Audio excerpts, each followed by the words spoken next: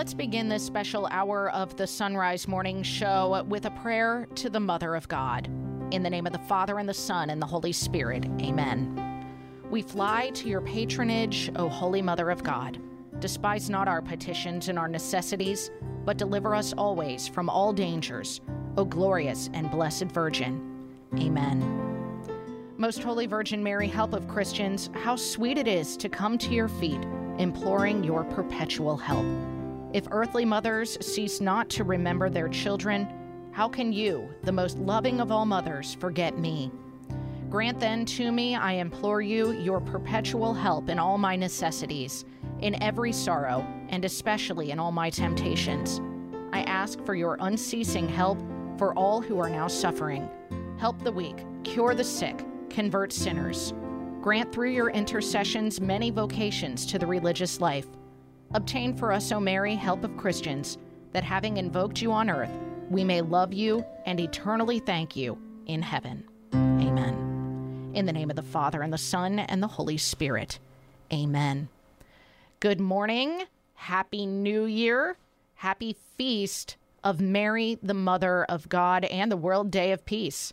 I'm Anna Mitchell, and welcome to this special hour of the Sunrise Morning Show. Alongside Matt Swain, we head to the archives today, in which we will take a look at some of our favorite interviews of the past on Mary, our mother, and the mother of our Lord Jesus Christ, as well as the fact that we're in a new year.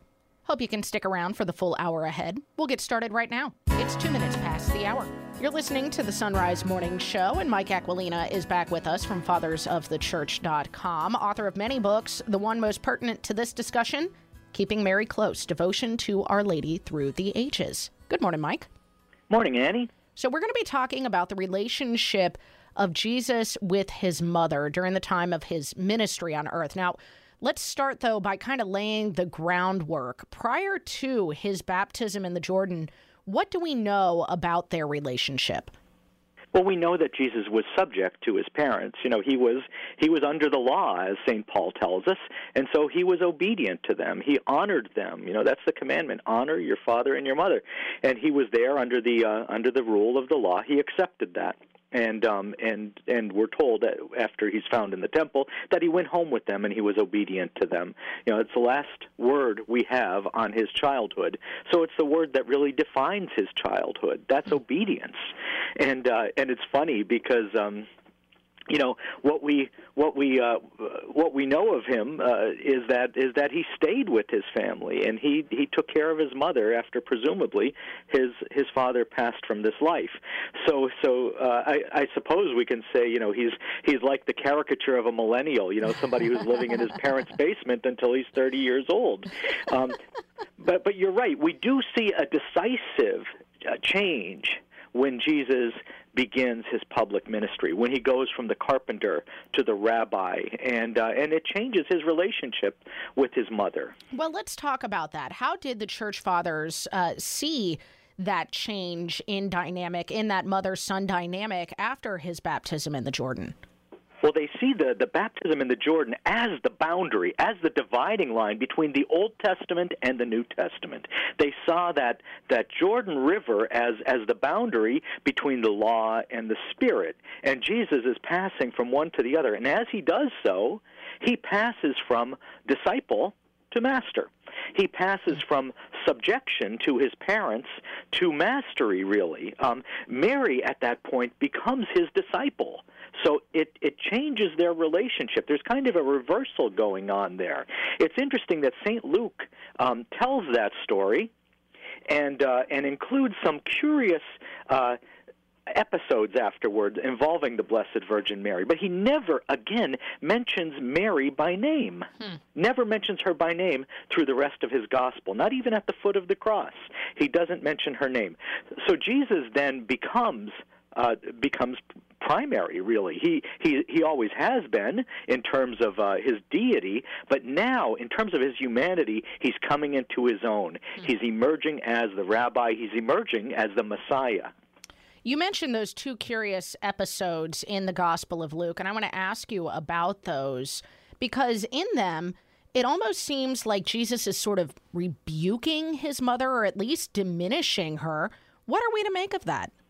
Yeah, there's something. They're startling, as a matter of fact, because they seem almost out of character for him. Mm-hmm. We read the one in Luke 8. Then his mother and his brethren came to him, but they could not reach him for the crowd. And he was told, "Your mother and your brethren are standing outside, desiring to see you." But he said to them, "My mother and my brethren are those who hear the word of God and do it." And then a few chapters later, we have this other episode, and it goes like this. As he said this, a woman in the crowd raised her voice and said to him, "Blessed is the womb that bore you and the breasts that gave you suck." But he said, "Blessed rather are those who hear the word of God and keep it." And that's a fascinating thing that's happening. It almost sounds like a rebuke, but it's not. It's a correction. It's a correction. We see Jesus here subordinating his natural family to his supernatural family. If Mary's to be honored, she's going to be honored not primarily for her role in his conception and birth, but rather because she heard the word of God and kept it. That's a beautiful thing. Mary, from then on, is honored because she has the qualities that make her the model disciple. So Jesus is holding up his mother in both of these episodes as someone who fulfills the qualifications for disciple. Yeah, could you go into that a little deeper? What are those qualifying traits that Mary exemplifies for us? Well, look at what she did through the rest of his ministry. She was a follower of Jesus, and that meant literally that she followed him. That's the amazing thing, that in chapter 8 and chapter 11, she's there. She's always there in close proximity to her son so that she could hear him, so that she could express her desire to see him, even though a crowd separated them. That's what we want to be. We want to be followers who are always close to Jesus. In that the hymn that we sing during Lenten time, we know that Mary is close to Jesus to the last, and that's what we want to be. We want to be close to Jesus to the last. So she really does come forward as showing us the path. She stays with him. What's interesting is that we encounter a lot of people in the New Testament, and most of them fail in discipleship. Mm-hmm. Peter, what does Peter do? He denies Jesus. Judas, he betrays Jesus. All of the other disciples run away at the time of the crucifixion. They leave, but Mary never shows that kind of failure. She never fails in the pages of the New Testament, and that makes her almost unique for the characters we come to know well in the pages of the Gospels. So we're to follow Jesus, and we're to follow him in a steadfast way, just as Mary did. Yeah, particularly when you look at her at the foot of the cross. Now, Mike, we certainly can't purport to know the mind of God, nor do I think we can purport to really know the mind of his Immaculate Mother either. But with that in mind, Mike, as a parent, how difficult do you think it was for this woman to let go of her son as the will of the Father called her to do? Well, think about it. With us, I mean, I have 6 children, and now 4 of them are adults, and in just a couple months it'll be 5. 5 of them will be adults, and it's hard to let them go because you have your experience, and also you have the novel that you've already written of their lives. You think you know what's best for them, but you have to have that abandonment, and Mary really does teach us to have that abandonment to the will of God, to trust God, and to trust that these children will have their own way of discernment, will have their own insight into what their future should be. Not to mention humility. Humility, yes. Well, that's what really enables us to make that step, because there may come a time, and there will come a time, when our children will likely know what's better for themselves than we know, than we think we know. Are you kidding me? Oh, you gotta love it. Yours are still small. Enjoy it while you can. Yeah, I certainly will. We've been talking to Mike Aquilina. And Mike, if listeners want to get a copy of Keeping Mary Close or connect with you, where can they go? fathersofthechurch.com. It's the best of the Sunrise Morning Show. We'll be right back. Looking for peace? Longing for joy? God is calling you to know and love Jesus Christ like never before and to help others do the same. God is calling you to bring Ignatian prayer into the suffering world, to work for the new evangelization. Here's your opportunity. Go to LordTeachMeToPray.com. Order the free digital training and facilitator manual. LordTeachMeToPray.com. Click on the red button now. God is calling you. Underwritten by Lord Teach Me to Pray. Support for the Sunrise Morning Show is from Visiting Angels. Visiting Angels provides experienced, compassionate care to millions of aging adults nationwide by keeping them safe and healthy in the comfort of their own home. Whether it's a short break for caregivers or for long-term assistance, Visiting Angels provides hygiene, meals, light housework, companionship, and more. And services are available up to 24 hours per day. Visiting Angels, online at visitingangels.com. That's visitingangels.com. Franchise opportunities available. Business owners are starting to think outside the box to find new customers. You can reach millions of engaged Catholic listeners by underwriting the Sunrise Morning Show. Each weekday morning, listeners across the U.S. and around the globe can hear your message for your business, ministry, or nonprofit on the Sunrise Morning Show. To find out how it works, email me, Leah at sacredheartradio.com. That's Leah at sacredheartradio.com. EWTN podcasts are the perfect companion for busy Catholics everywhere.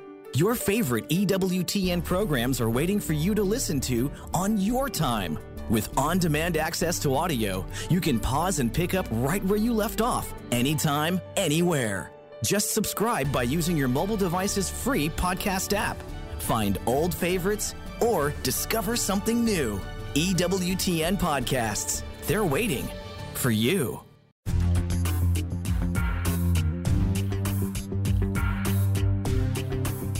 I'm Matt Swaim, joined now by Steve Ray from CatholicConvert.com, who is talking some joyful mysteries in Scripture this morning, and he's been to the places where those things happen. Steve, good morning.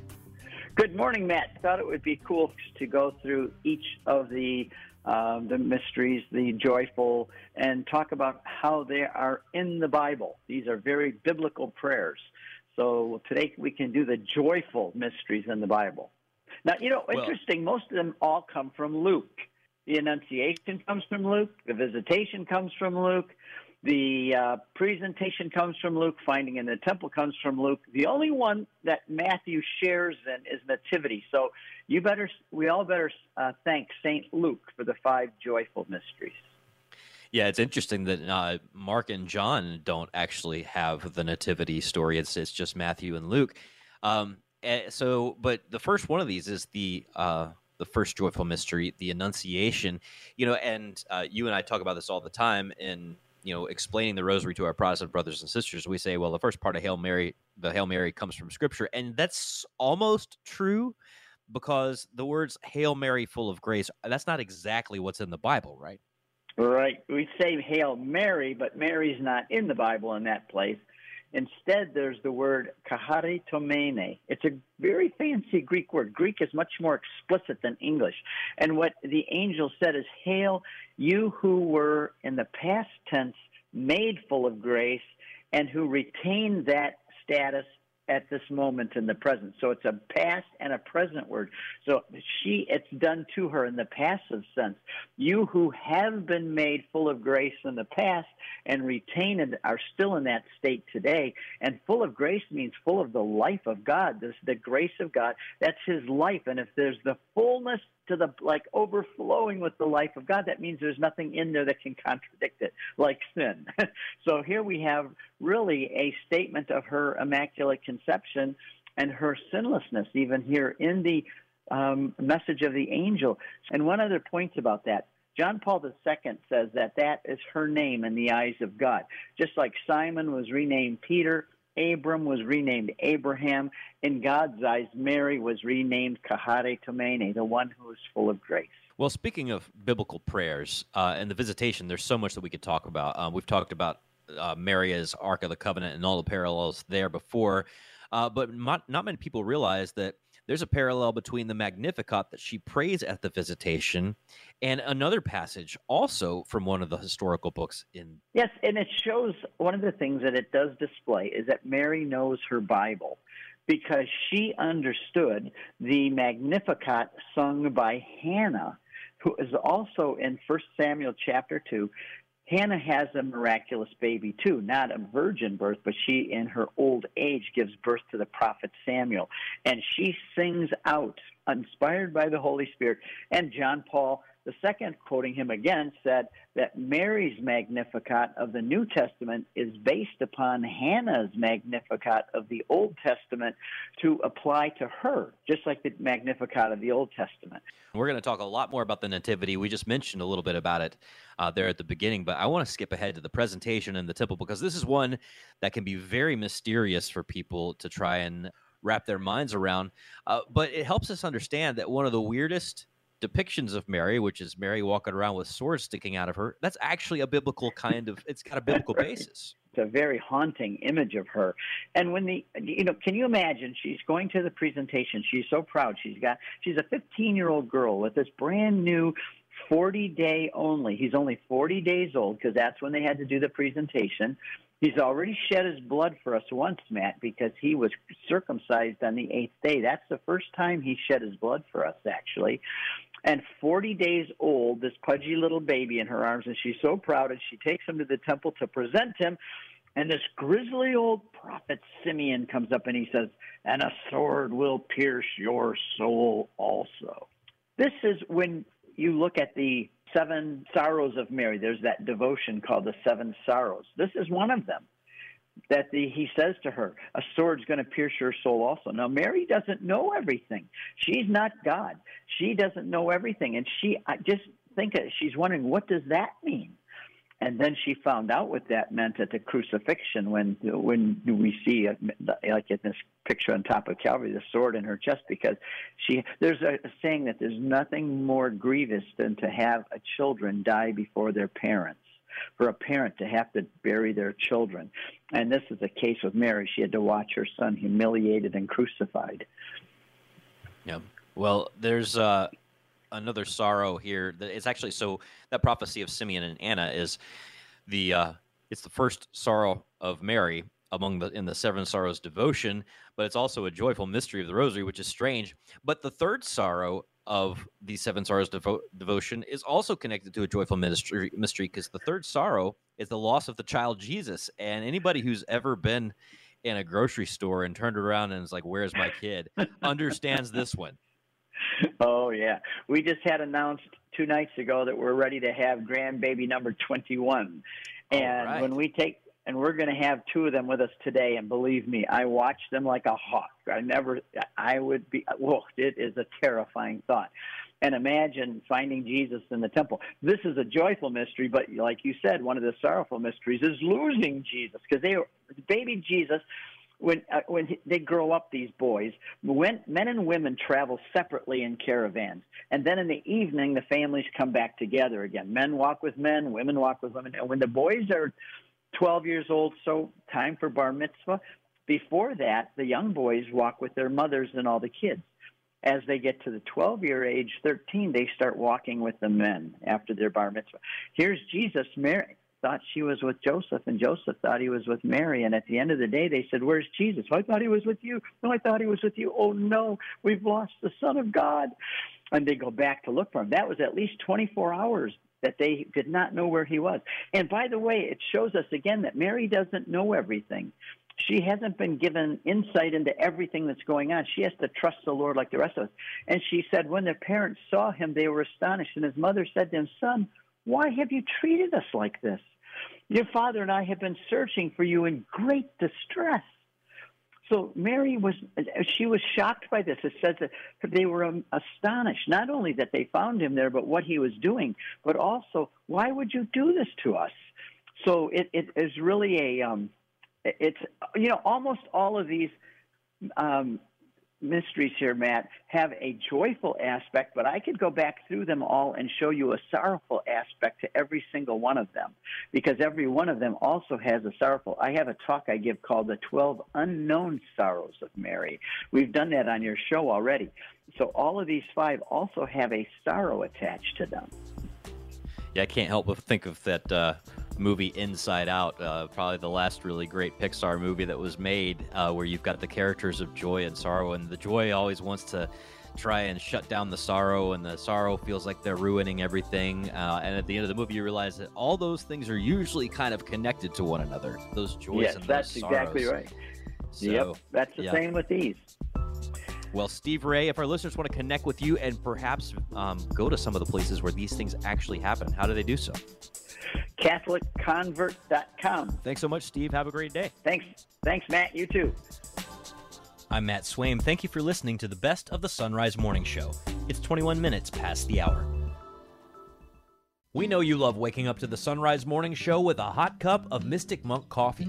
And if you're looking for decaf options to have something to warm you up at the end of the day, the Mystic Monks have the coffee and tea for you. And you can earn us a commission that supports the show when you shop after clicking the Mystic Monk link at our site, sunrisemorningshow.com. Be sure to also check out our online store where you can purchase Sunrise Morning Show ceramic and travel mugs. Find our swag and link through to Mystic Monk Coffee at sonrisemorningshow.com. This is Father Stephen Alcott from St. Gertrude Parish in Madeira. St. Bernard's Prayer to the Virgin Mary. Maiden and Mother, daughter of thine own Son, beyond all creatures lowly and lifted high, of the eternal design, the cornerstone. Thou art she who did man's substance glorify, so that its own Maker did not eschew even to be made of its mortality. Within thy womb, the love was kindled new by generation of whose warmth supreme this flower to bloom in peace eternal grew. Here thou to us art the full noonday beam of love revealed. Below, to mortal sight, hope that forever springs in living stream. Lady, thou art so great and hast such might, that whoso crave grace, nor to thee repair, their longing even without wing seeketh flight. Thy charity doth not only him upbear who prays, but in thy bounty's large excess, thou oftentimes dost even forerun the prayer. In thee is pity, in thee tenderness, in thee magnificence, in thee the sum of all that in creation most can bless. For Sacred Heart Radio, this is Father Stephen Alcott.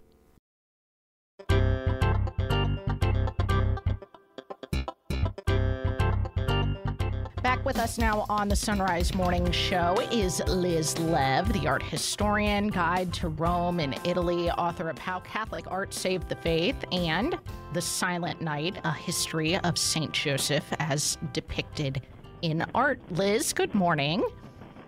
Good morning to you. It is good to have you, and we are going to be talking about the Basilica of St. Mary Major in Rome in light of the octave of the great feast of the Nativity that we are celebrating. But before we actually get to the Christmas connections specifically, Liz, can you just start us off with the history of this magnificent church?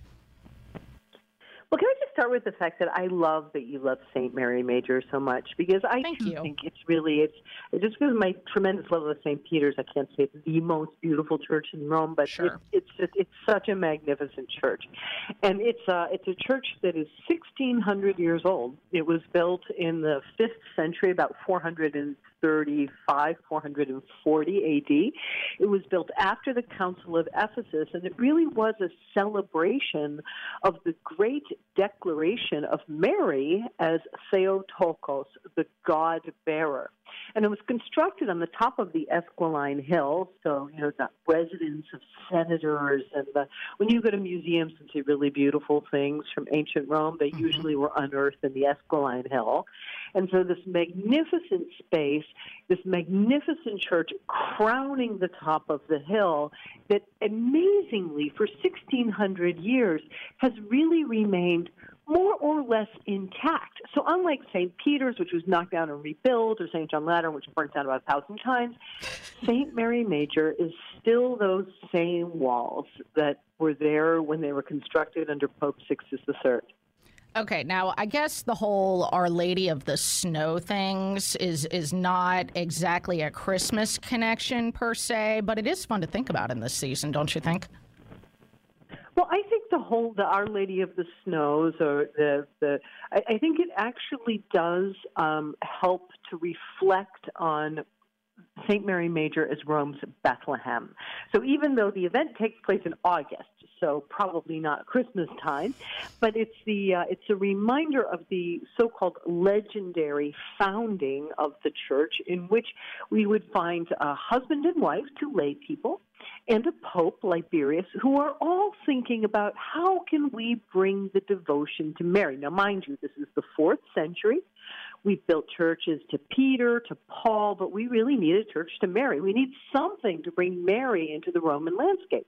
And on the same evening, which was the night of August 4th, all three of these people had the same dream, same vision. Mary, who came to them and said, tomorrow there will be a miracle on the Esquiline Hill, and where that miracle takes place, build me a church. And so sure enough, everybody wakes up on August 5th, mind you, and there's snow on the Esquiline Hill. And we all know that even if it snows in February to make front page news around the world, snow in August actually falls under the heading of a miracle, and that the Pope would have traced those outlines.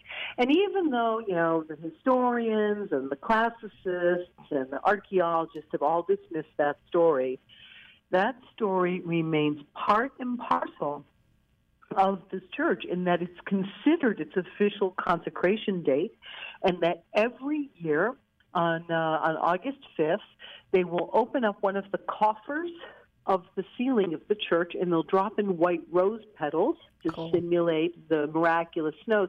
And if you're there in the evenings, they blow out white foam. So it actually snows in the square. You can stand in front of Santa Maria Maggiore Square, and you can be in the nevicata of Santa Maria Maggiore. Wow. That sounds incredible. Which is cooler, the roses or the foam? I think one is more solemn and one is more fun. Okay. All right. Fair enough. Now, you mentioned Catholics are good at both. Exactly. That's one of the reasons why I love being Catholic. Now, you mentioned the Council of Ephesus, which focused on Mary as the Theotokos, the Mother of God. Why was it so important to have that title for Mary in that time? Well, pretty much as soon as Christianity was legalized, and to a certain extent even beforehand, but as soon as Christianity was legalized in 313, there are people who are constantly trying to reinterpret what it means to be Christian. So one of the most heated debates involved the nature of Jesus. Who is Jesus? Is Jesus sort of God and mostly man, or kind of man and mostly God, or is one part consume the other, and can they coexist? So all of these different ways that people kept trying to kind of diminish, particularly the divinity of Christ. So Jesus is the greatest creation, but not the creator. And so another way, in the 5th century, after that first heresy had been put down in 325 in the Council of Nicaea, it sort of rears its head in the new form, in which you start saying, well, Mary isn't Mother of God, which of course makes you start wondering, well, then who's her kid? So it was very, very important on two levels. One was to establish, again, the divinity of Christ, but it also lays a groundwork. I mean, think of that terminology, God-bearer. It lays a groundwork for the importance of Mary, an importance that's just going to grow and grow and grow and grow in the history of our church. Now, tell us about why it is so fitting to call the Basilica of St. Mary Major Rome's Bethlehem as we reflect on the Nativity of our Lord. Well, I mean, of course, having a church that is dedicated to the Mother of God And then in the wonderful decoration that was put into the 5th century, so as soon as the church is built, they decorate it with this amazing series of mosaics. And the mosaics along the side walls lead in with stories of Old Testament patriarchs, with God promising something's going to happen. He's making a covenant. But in the triumphal arch mosaics, we see the fulfillment of that covenant, not with Jesus' passion, but with the incarnation. So we look upon the scenes of the Annunciation, the presentation at the temple, the 3 magi, this idea of God coming into the world. So already the culmination of the decoration of the church is bringing us very, very, very front and center the idea of the nativity, or God coming into the world. And then, just to add to that, in the 7th century, an incredibly important relic was brought out of the Holy Land and sent to Rome, and that relic was the fragments of pieces of wood, which were the fragments of the crib of Christ.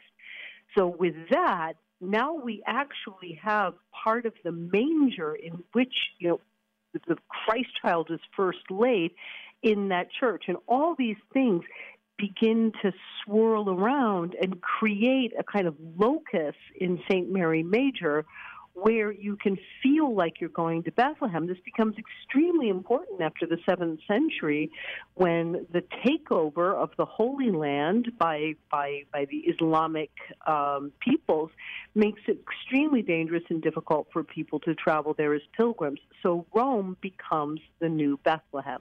So beautiful. And this is also a place, just to look back at history, where you can find some of the early spotlighting of St. Joseph as an important member of the Holy Family as well, correct?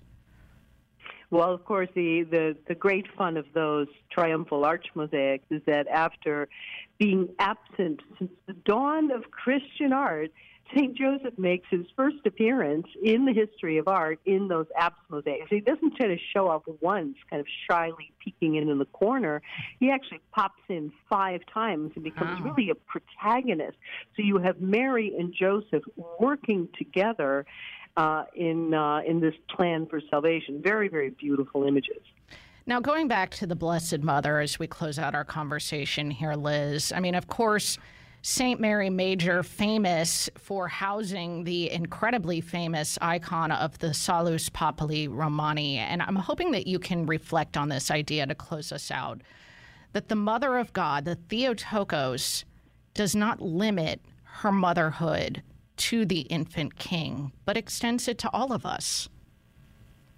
I think that's something that Rome has known since the 6th century. The age of that icon is disputed, but we do understand that is the image, the small wooden icon of the Madonna Salus Populi Romani, the Mary, the salvation of the Roman people, was carried by Pope St. Gregory the Great during the times plague and in 590, and it's an icon to which the Romans have prayed in times of danger, whether it's danger of health, danger of invasion, whatever danger may confront it.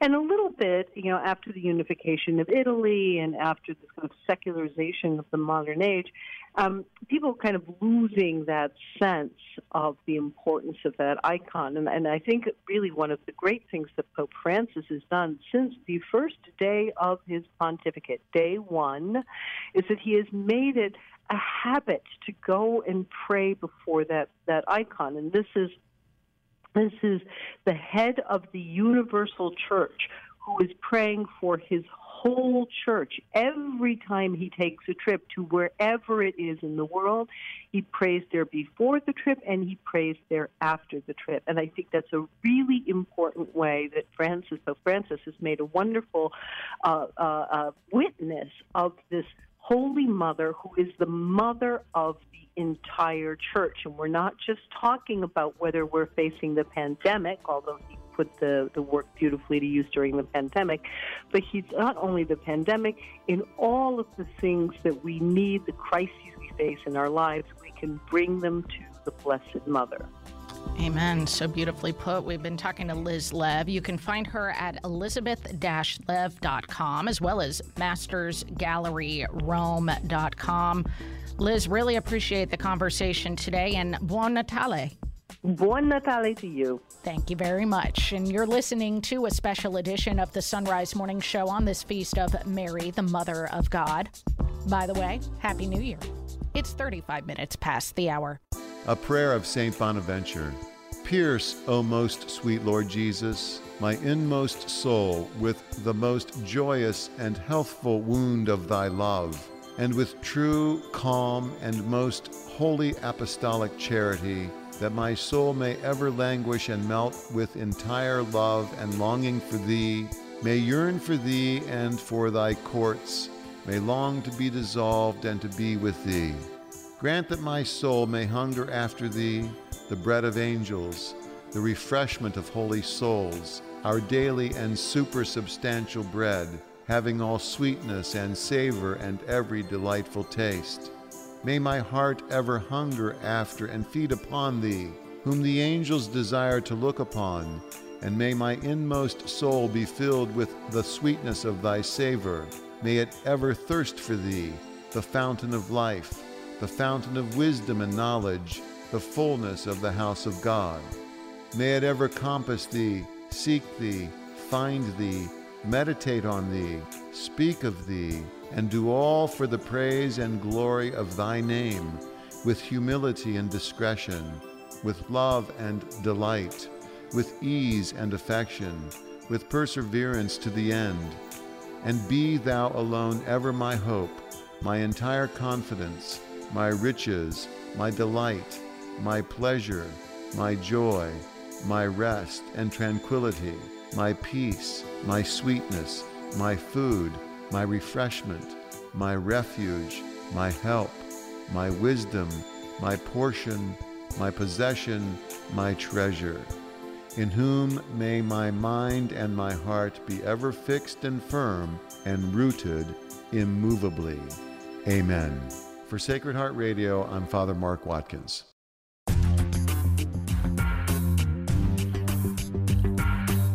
Joining us now on the Sunrise Morning Show is Alexis Walkenstein. She's editor of the Ex Libris of Fulton Sheen from Pauline Books. Good morning, Alexis. Good morning, Anna. How are you? I am doing just fine and happy to be talking to you again. Today, as we reflect on a passage from Fulton Sheen, we're going to look at something he said about the Blessed Mother, the Mother of the Divine. Can you give us an overview?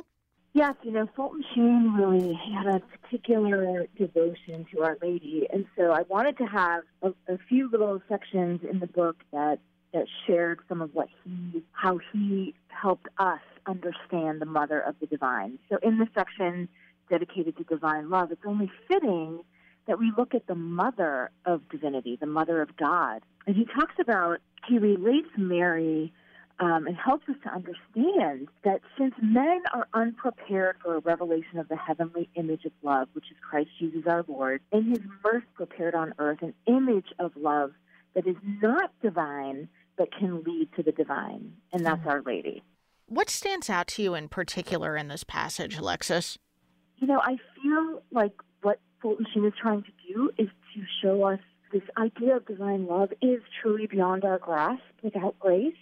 But God in his mercy has given us a connector to understand the divine, and it's Our Lady. It's our Blessed Mother. She's not God. She's not divinity, but she's flesh, human, like all of us. But he chooses her to be the transporter, so to speak, to carry his divinity to the earth, to bring Jesus, the one who would become a man and condescend to the earth, to take on all sin and death for new life and resurrection. He comes through a woman, through someone that we can relate to. And I think that that's amazing. And Fulton Sheen does a marvelous job of, if we expound upon the passage, of explaining how Christ, who is the mediator between God and man, so she, the Blessed Mother, is the mediatrix between Christ and us. And I guess I should point out, too, this is a passage from his book, The World's First Love, Mary, the Mother of God. And, Alexis, I think it's funny, maybe because I work with Matt Swaim, who is a convert to Catholicism, who now works with converts all day long at the Coming Home Network. I know that many Protestants see devotion to the Blessed Mother at least as an initial stumbling block to Catholicism. But I was so encouraged when Archbishop Sheen discusses in this passage, he sees her as the opening, as a door to faith for those who don't know faith at all. Yes, and I think it's profound and gentle, as Mother Mary is gentle. God is so gentle with us in the way that he presents himself, which I think is really profound. He goes on to say, she is the earthly principle of love that leads to the heavenly principle of love. So we have to have this ideal on earth. We have to remember that she is conceived without sin. She is the Immaculate Conception. So even though she is like unto us, but she is the highest of all creation. And so she is the earthly principle of love that leads to the heavenly principle of love. She can carry him because she's sinless, because she has such high favor. Alexis, why did you choose this particular passage to include in this? I mean, listeners should know this is not a long book that you put together of passages from Fulton Sheen. So with his vast body of work, I know that you really had to pick and choose from it. What really brought this one to light for you that you would choose it for this book? Well, I do, like you said, I think that there are some other denominations that have a misunderstanding of the role of Mary, and Mary has such a particular role in salvation history that I don't think we can talk about Jesus without talking about Mary. And so to give readers, be it, in the Catholic faith denomination, who Fulton Sheen, of course, is a bishop in the Catholic Church, a saint in the making, but for those denominations that he's so very well attracted all through his life, through his television shows and broadcasts. There are many other people that are going to be exploring here. And, my dad's a Jewish convert. Mary could be the stumbling block, but Fulton Sheen is saying, no, Mary is the grace where there is no grace. She's the Advent where there is no Christmas. And she really, for those who lack faith, he says in this particular passage, are to be recommended particularly to Mary as a means to finding Christ. Because God, who chose Mary as the way to come to us, surely Mary is the one who can unlock, like you said, that door of faith for us to have a deeper understanding of who we are and who Jesus is for us.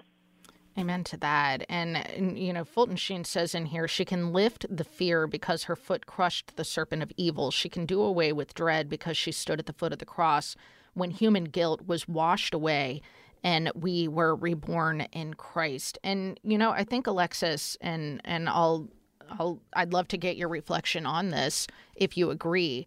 I think a lot of times our Blessed Mother is working behind the scenes in her humility in the lives of those people who particularly find her as a stumbling block. Agree. I agree to that. And I can relate that to my own faith journey with my dad, who's a convert, and he was engineering a little devotional area in our yard with a Marian statue because my mom wanted that for her birthday. And he wasn't Catholic yet, and he was kind of like, okay. And he engineered it. He was a lighting engineer, and he was on his knees every day, and he was talking to her and asking her, are you real, and who are you? And it was really Mary who then led my dad as a chaperone to World Youth Day in Denver with John Paul II. So working behind the scenes here is Mary, who doesn't take the credit, but leads my dad to the Vicar of Christ on Earth, to the papacy, to her son. And it is true. She never holds us to herself, but she always leads us to Jesus. And so for people who do have a stumbling block about, do you just stay with Mary? Well, Mary's bringing all of her children, all of God's children, as God commanded on the cross. Woman, behold your son. Son, behold your mother. It's a particular commission from the cross for her to take us on as children and then also lead us back to the Divine One, to her son. What an awesome story. God bless your father. Yeah, I love it. Amen. I love it. The book is Ex Libris Fulton J. Sheen. We've been talking to Alexis Walkenstein. And Alexis, if listeners want to pick up a copy of this little book, where can they find it? Oh, and I hope they will. You can go to pauline.org and order it from the Pauline Media Nuns, and it's in certain Catholic bookstores around the country and on Amazon. All right, and we'll have it linked at sunrisemorningshow.com as well. Thank you so much, Alexis. Thank you, Anna. I'm Anna Mitchell. You're listening to the best of the Sunrise Morning Show. Support is from Solidarity Health Share. Do you have an insurance plan that pays for everything, even things that violate your beliefs? Have you ever felt there has to be a better way, but didn't know you had any options? If you answered yes, I've got some good news for you. There is a better way and a more affordable way. Solidarity Health Share can save you hundreds of dollars each month while actually supporting your beliefs. Because the best news is that Solidarity Health Share costs a whole lot less than insurance. It's time to jump in and put your money where your faith is and put some money back into your wallet at the same time. Join Solidarity Health Share, a faith-based healthcare sharing community. Prices start as low as $384 a month for families. Call to see how much you can save. 844-334-3245. That's 844-334-3245. Solidarity Health Share. 844-334-3245. It's always harder to get out of bed when it's cold outside, so give yourself something to look forward to, like Mystic Monk Coffee for the first cup of the day. You can find a link to Mystic Monk Coffee at our site, sunrisemorningshow.com, and we earn a commission on anything you buy through that link. You can also treat yourself to a Sunrise Morning Show mug, which you can buy through our online store. Check out the mugs and link to Mystic Monk Coffee through sunrisemorningshow.com. That's sunrisemorningshow.com. Hey Alexa, how many ways can I get EWTN? You can get EWTN on television, via cable and satellite, on Apple TV, Roku, Amazon Fire, and Google Play. You can get EWTN radio in your car on Sirius XM Channel 130, and on the go on any mobile device with the EWTN app. And here's the best news. Now you can get EWTN's great programming on Me.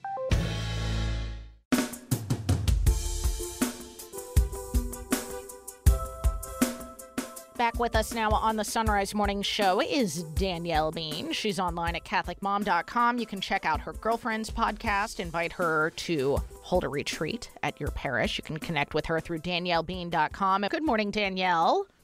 Good morning. How are you? I am doing great. Let's talk about the new year, Danielle. It's a time when many people make resolutions. First of all, are you a New Year's resolution kind of person? You know, I'm not. I like this time of year to kind of reflect on the blessings of the past year, look forward to good things in the new year. But I think being specific about it is not something that jives really well with my personality. So I don't tend to make big goals at this time of year. I know it's a popular thing to do, but it's also a popular thing to fail at.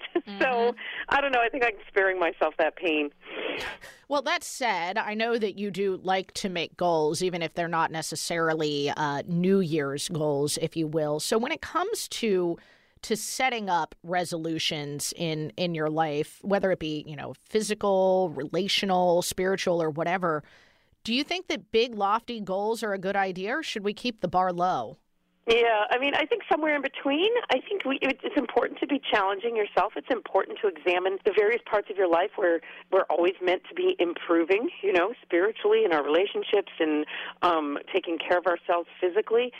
So it is important to challenge ourselves, but know thyself is a really important thing this time of year. Know if you tend to bite off more than you can chew, if you tend to set up lofty goals and then just crash and burn and throw the whole thing away. I think it's really important to set a goal that challenges you enough, that takes you outside your comfort zone perhaps, so that's how we all improve, that's how we grow, that's how we change. But then also be realistic about it. And maybe when you're looking at what your New Year's goals are going to be, don't try to fix every single thing in your life. Focus on a few doable things, maybe even just focus on one area of your life. If you're looking to improve your spiritual life, if you're looking to improve your marriage or your relationship with your kids, or if you're looking to improve your physical health, pick something small and doable, but then do challenge yourself.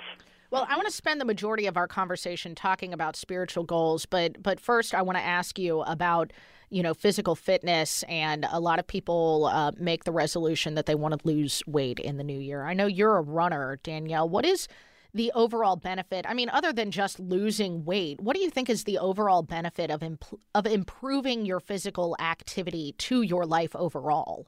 Yeah, I mean, physical activity is one of those things. Physical health, the way you eat and the way you move your body on a daily basis, is one of those things that affects every other part of your life. I find that you improve your energy, you improve your mood, you improve your productivity. Those are things that we all say we want, and I think we all know that. And this time of year, it's really easy to kind of just slide into the way we've been eating over the holidays. I just tweeted, I could continue to eat like this and double my weight in 2018 because you get into these habits, of course, and we're all creatures of habit. And once you've kind of gone a couple of weeks here over the holidays of eating a lot of different kinds of junk food, because let's face it, it's everywhere this time of year, and there's always another reason to celebrate. But it's important to kind of jolt yourself out of that and recognize I could be sliding in this direction, or I could make efforts and improve in the other direction. And it truly is one of those things that affects every other area of your life. So it absolutely is important to make it a priority as a gift to yourself, because you're meant to care for your body. God gave you your body as a gift, and you need to care for it. But then as a gift to the people around you, because it improves your mood. It makes you a happier person. It makes you a more productive person. You can be a more helpful, cheerful person in your household, in your workplace, among friends and family.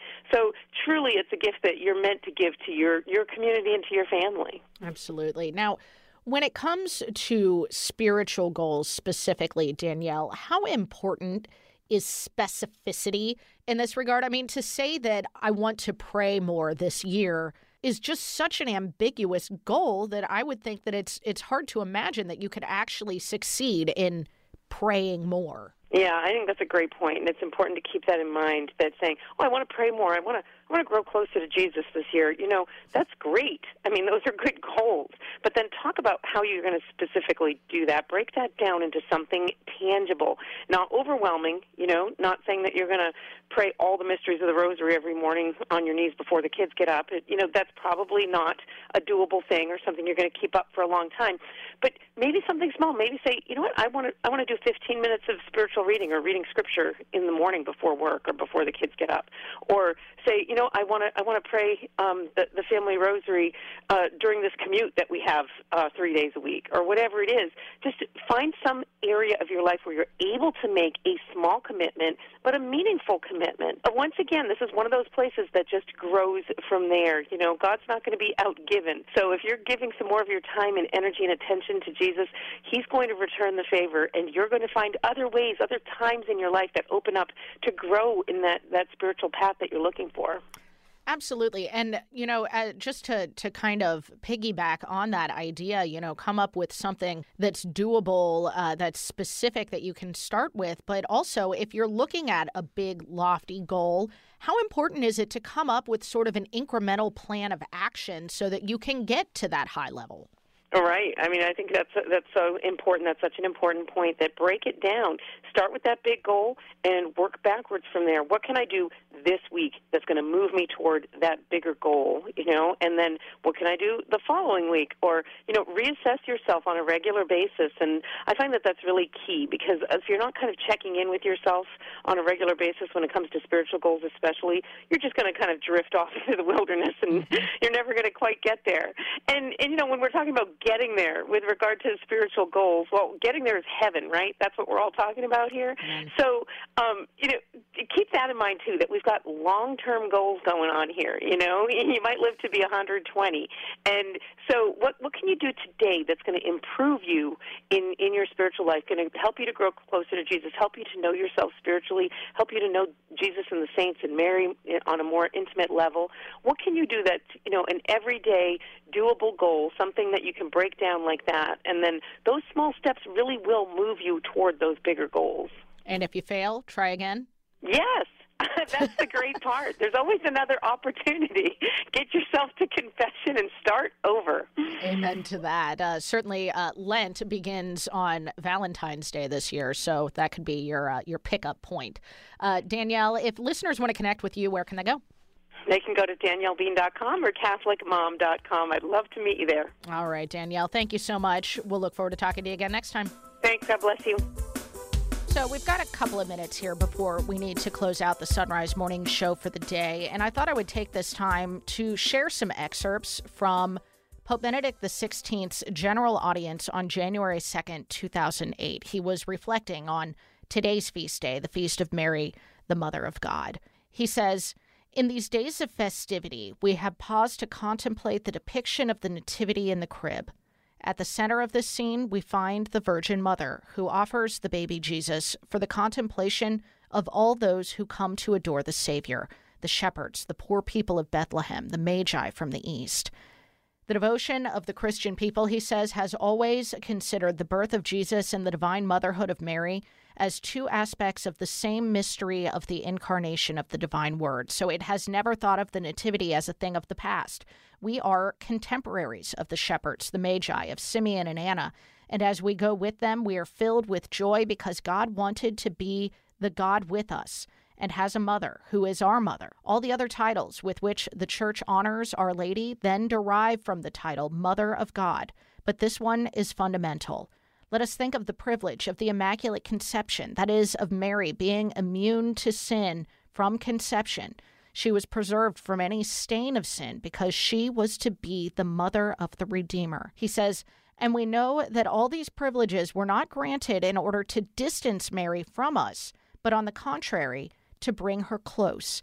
Indeed, since she was totally with God, this woman is very close to us and helps us as a mother and a sister. The unique and unrepeatable position that Mary occupies in the community of believers also stems from her fundamental vocation to being mother of the Redeemer. Precisely as such, Mary is also mother of the mystical body of Christ, which is the Church. It is because she is mother of the Church that the Virgin is also the mother of each one of us, members of the mystical body of Christ." Dear brothers and sisters, Pope Benedict said, "In these first days of the year, we are invited to consider attentively the importance of Mary's presence in the life of the Church and in our own lives. Let us entrust ourselves to her, that she may guide our steps in this new period of time which the Lord gives us to live, and help us to be authentic friends of His Son, and thus also courageous builders of His kingdom in the world, a kingdom of light and truth." That from Pope Benedict on January 2nd, 2008. That'll do it for this special edition of the Sunrise Morning Show. Happy New Year from all of us here at the Sunrise Morning Show. For Matt Swaim and Paul Lockman, I'm Anna Mitchell. May God bless you and keep you and grant you His peace. It's always harder to get out of bed when it's cold outside, so give yourself something to look forward to, like Mystic Monk Coffee for the first cup of the day. You can find a link to Mystic Monk Coffee at our site, sunrisemorningshow.com, and we earn a commission on anything you buy through that link. You can also treat yourself to a Sunrise Morning Show mug, which you can buy through our online store. Check out the mugs and link to Mystic Monk Coffee through sunrisemorningshow.com. That's sunrisemorningshow.com. Let us pray. The Litany of St. Joseph, with Bishop Joseph Binzer and the seminarians from Mount St. Mary's Seminary. Litany of St. Joseph.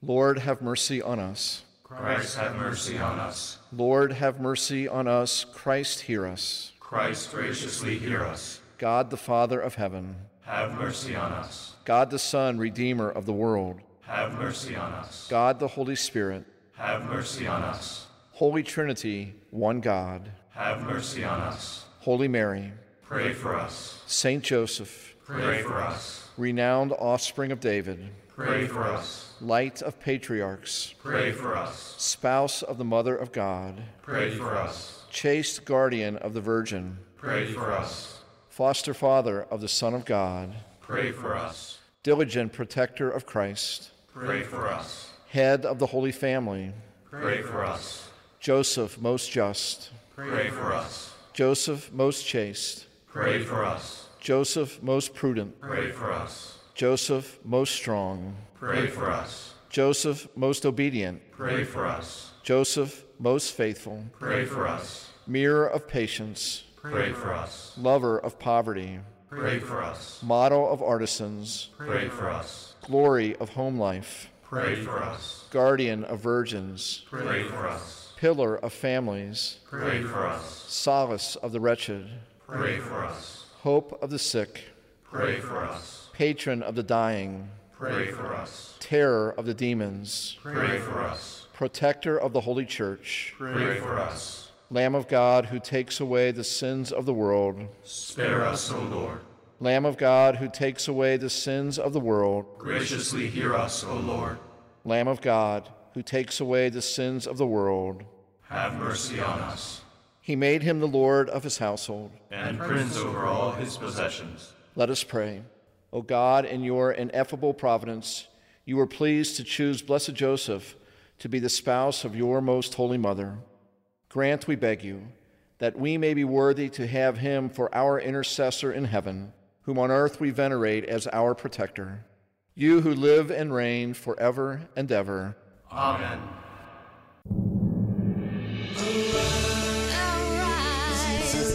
It's a new day.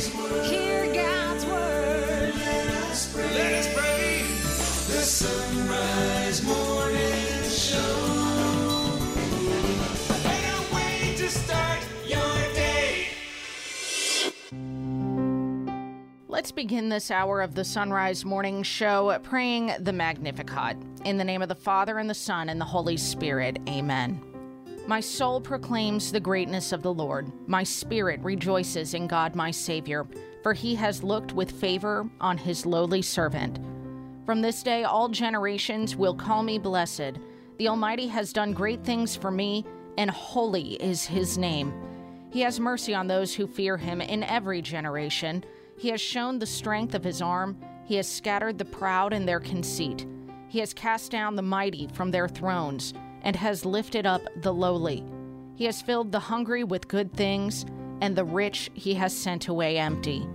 He has come to the help of his servant Israel, for he has remembered his promise of mercy, the promise he made to our fathers, to Abraham and his children forever. Glory be to the Father, and to the Son, and to the Holy Spirit, as it was in the beginning, is now, and will be forever. Amen. Good morning, and welcome to this special edition of the Sunrise Morning Show, in which we will celebrate the Blessed Virgin Mary, Mother of God and our Mother. I'm Anna Mitchell, and today we're headed to the archives, and we'll devote the entire hour to topics related to Our Lady. Hope you can stick around for the full hour ahead. We'll get started right now at 2 minutes past the hour. With us now on the Sunrise Morning Show is Joe Heschmeyer. He's with Holy Family School of Faith and blogs at shamelesspopery.com. Good morning, Joe. Good to have you back. Welcome to the show. Thanks. Good to be back. So we're going to be talking about the Blessed Mother Mary and Mary as our mother in faith. And let's start off this conversation with the scene of Mary at the foot of the cross. How does Jesus introduce her there as our mother in faith? Yeah, there's this fascinating transition. He turns to her and says, "Woman, behold your son." Speaking of the beloved disciple, and a disciple who's presented in the Gospel of John. It's John himself, but it's a disciple presented as a model for us to show what it is to be beloved by Christ. And then he turns to the beloved disciple and says to him, "Behold your mother." And what is the significance of that? Because some people out there might believe that Jesus was simply just entrusting the care of his mother to the only disciple who was there with her. Yeah, I find this to be a particularly ironic claim because many of these same critics, the ones who would dispute Mary's spiritual motherhood, also claim that Mary had other children, including the Apostle James, who could have taken care of her. So it doesn't really make sense for them to claim that Mary has these other kids and that Jesus is entrusting Mary to the Apostle John because there's no one else to take care of her. So the truth is actually twofold. One is that because Mary is perpetually a virgin, she has no other children, and she does need someone to take care of her. But the second truth is that there's more to it than that. And the reason we know there's more to it than that is because other points in Scripture instruct us to take care of widows. For example, James 1:27 and 1 Timothy 5:3 both do that. And in neither case do they declare that we need to take these widows as our mothers. So Jesus is saying something much more than just, hey, take care of my mom, or even let my mom live with you. He's saying, behold your mother. Like, that's got to mean more than that, because it on its face means more than that. Right, because in a sense, she is entrusting John and therefore the rest of us as his church to her care. Exactly, because he also says to her, behold your son. So it isn't just a one-directional, John, take care of Mary. There's also a profound sense in which Mary takes care of John. And so when it says that John invites Mary into his own home, it's not just that he's going to take care of her throughout the rest of her, dying days, or throughout the rest of her life, or something like that. And it's also that he's going to learn from her, that he's going to continue to be, in a very real sense, a disciple, but now a disciple of the Blessed Mother, to learn about the life of Christ in a new and unique way. Well, let's stick with this scene on Calvary for a moment, but look at it from another angle here. Now, you and I have spoken before about Abraham being our father in faith. So how can we compare his story with that of Mary, our mother in faith? Yeah, I might actually mention something just by way of background for those who haven't listened to the other two times we talked about this general theme. Yeah. The very first time we talked, I said basically, Jesus isn't the model of our faith. Like, we don't model our faith off of the faith of Jesus because he didn't have faith, for the simple reason that he had the perfect knowledge and beatific vision of God that supplants faith. Like when Paul tells us that faith and hope will pass away in heaven and only charity will remain, Christ already enjoys that fullness. Right. So he's not our model of faith. Rather, a person who's continually held up, even in the New Testament, even especially in the New Testament, is Abraham. And different reasons are given for this, but one of them is the sacrifice of Isaac. And with the sacrifice of Isaac, there's this apparent paradox that Abraham knows two things. One thing that he knows is that God is going to bless all nations through Isaac, because he's been promised that. But the other thing that he knows is that God has told him to sacrifice Isaac on Mount Moriah, because God has also told him that. So he responds to this not by trying to harmonize these two seemingly irreconcilable truths, but just trusting that God, in the face of this seeming absurdity, will somehow find a way for all of this to work out. And so in the book of Hebrews, he's praised because this points to a belief in something like the resurrection, or some sort of way for God to bring Isaac even back from the dead. And so we know how the story ends, with the angel staying Abraham's hand. But it shows that there is this almost paradoxical faith that Isaac is supposed to be sacrificed, and also that nations will be blessed through him. So it points towards the resurrection. But also, all of this points towards Calvary. Mount Moriah points to Mount Calvary. And so Isaac carries the wood of the sacrifice up the hill, and then it's on the third day that they get to the top, and the angel stops this from happening, and it signifies the resurrection. And I think that this scene at the foot of the cross is probably the most obvious event that we can point to when we point out Mary as being our mother in faith. And that's not even to mention the comparison in sacrificing her own son.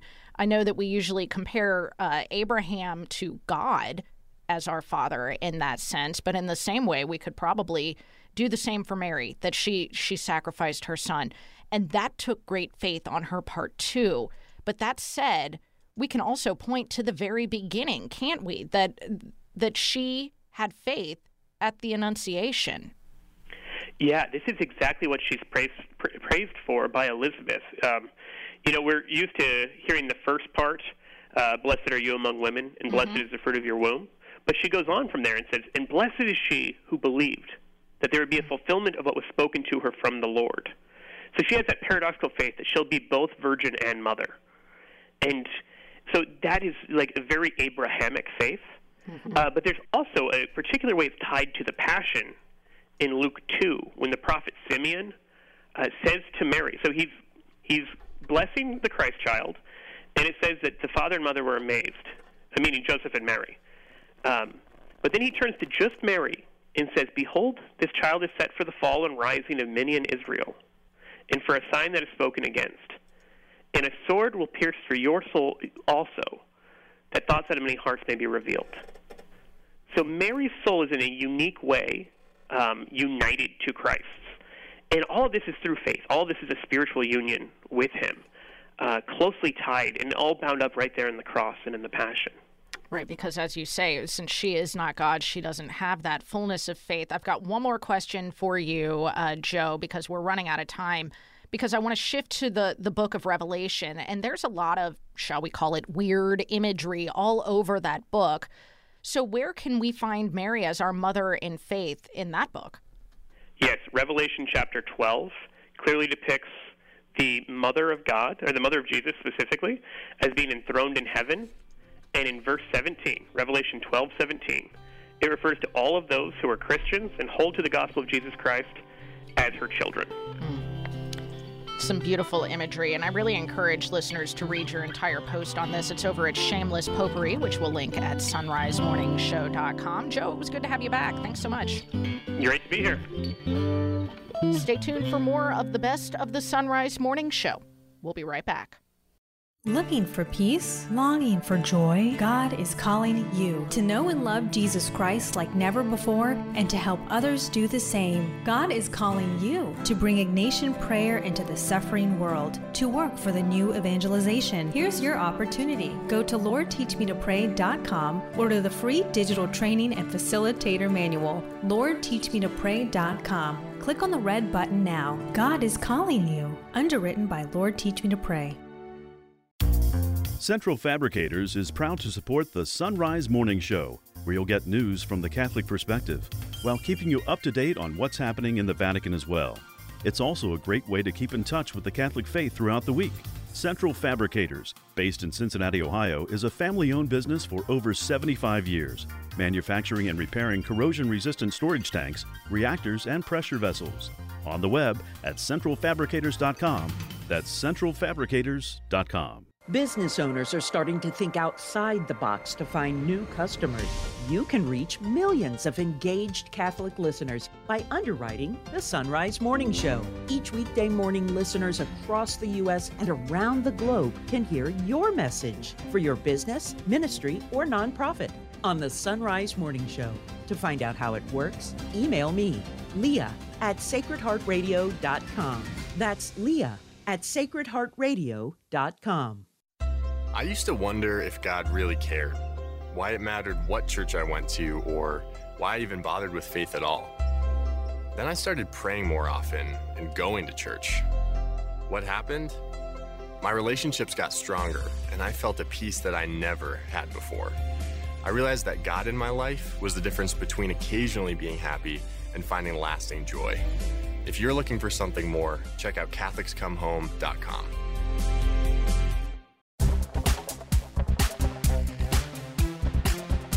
Father Robert Nixon is back with us now on the Sunrise Morning Show. He's a Benedictine monk at New Norcia in Australia. He's translator of, among others, Crown of the Virgin by St. Ildefonsus of Toledo. Good morning, Father. Good morning, Eddie. It's good to have you back. And we are looking at the second gemstone setting in the Crown of the Virgin, except it's not a gem. It's the Morning Star Sirius. Can you talk about how he finds this star so fitting for her crown in light of her role in the Nativity and being the Mother of God? So this star is particularly appropriate as a symbolic representation of the role of Mary in our spiritual life. Because just as the morning star is kind of like the herald of the coming of the sun, which illuminates everything and brings to the world its kind of superb radiance, this morning star is of great beauty and brightness in itself. And it is like the herald, almost like the mother of the sun. And in this same way, Mary became the mother of the incarnate God, the mother of the one who would save the entire world and illuminate all the darkness in which we've been living until his arrival. So I think this morning star is such a wonderful image. You know, it's the brightness of the star, of the morning star, is not an overwhelming brightness like the brightness of the sun, but it's still beautiful and radiant. And this applies so fittingly to the Blessed Virgin, I feel. Yeah, to the Mother of God. You know, he brings up a couple of times in this reflection the idea of joining the lowest to the highest. And the Blessed Mother does that quite literally, doesn't she, in being the one who brings God into humanity? Well, absolutely she does, because when God chose the person who was going to be the mother of his only begotten Son, of course he had to choose someone who excelled in all virtues and who was perfectly pure from the stain of sin. But he chose someone who was of a humble position. And when the angel appears, Mary says, "Behold the humility of your servant." And this is something which comes through. So this, infinitely dramatic move which God makes in becoming incarnate in human flesh, you think this God who is the supreme universe, the supreme ruler of the whole universe, the supreme creator, he resolves to become just an infant baby, and he does this through the Virgin Mary. And he becomes someone that she can kiss, that she can hold in her hand. So I think this is the most awesome of all mysteries, the incarnation of God. And this could only happen through the consent, through the willingness of Mary. And of course, when she consented, she didn't fully understand what she was undertaking. But she knew that it was the will of God. She knew it was what she had to do. It's really beautiful. She's called Throne of Wisdom, I believe. And you think about the Blessed Mother as a throne, like literally the lap for a baby to be held.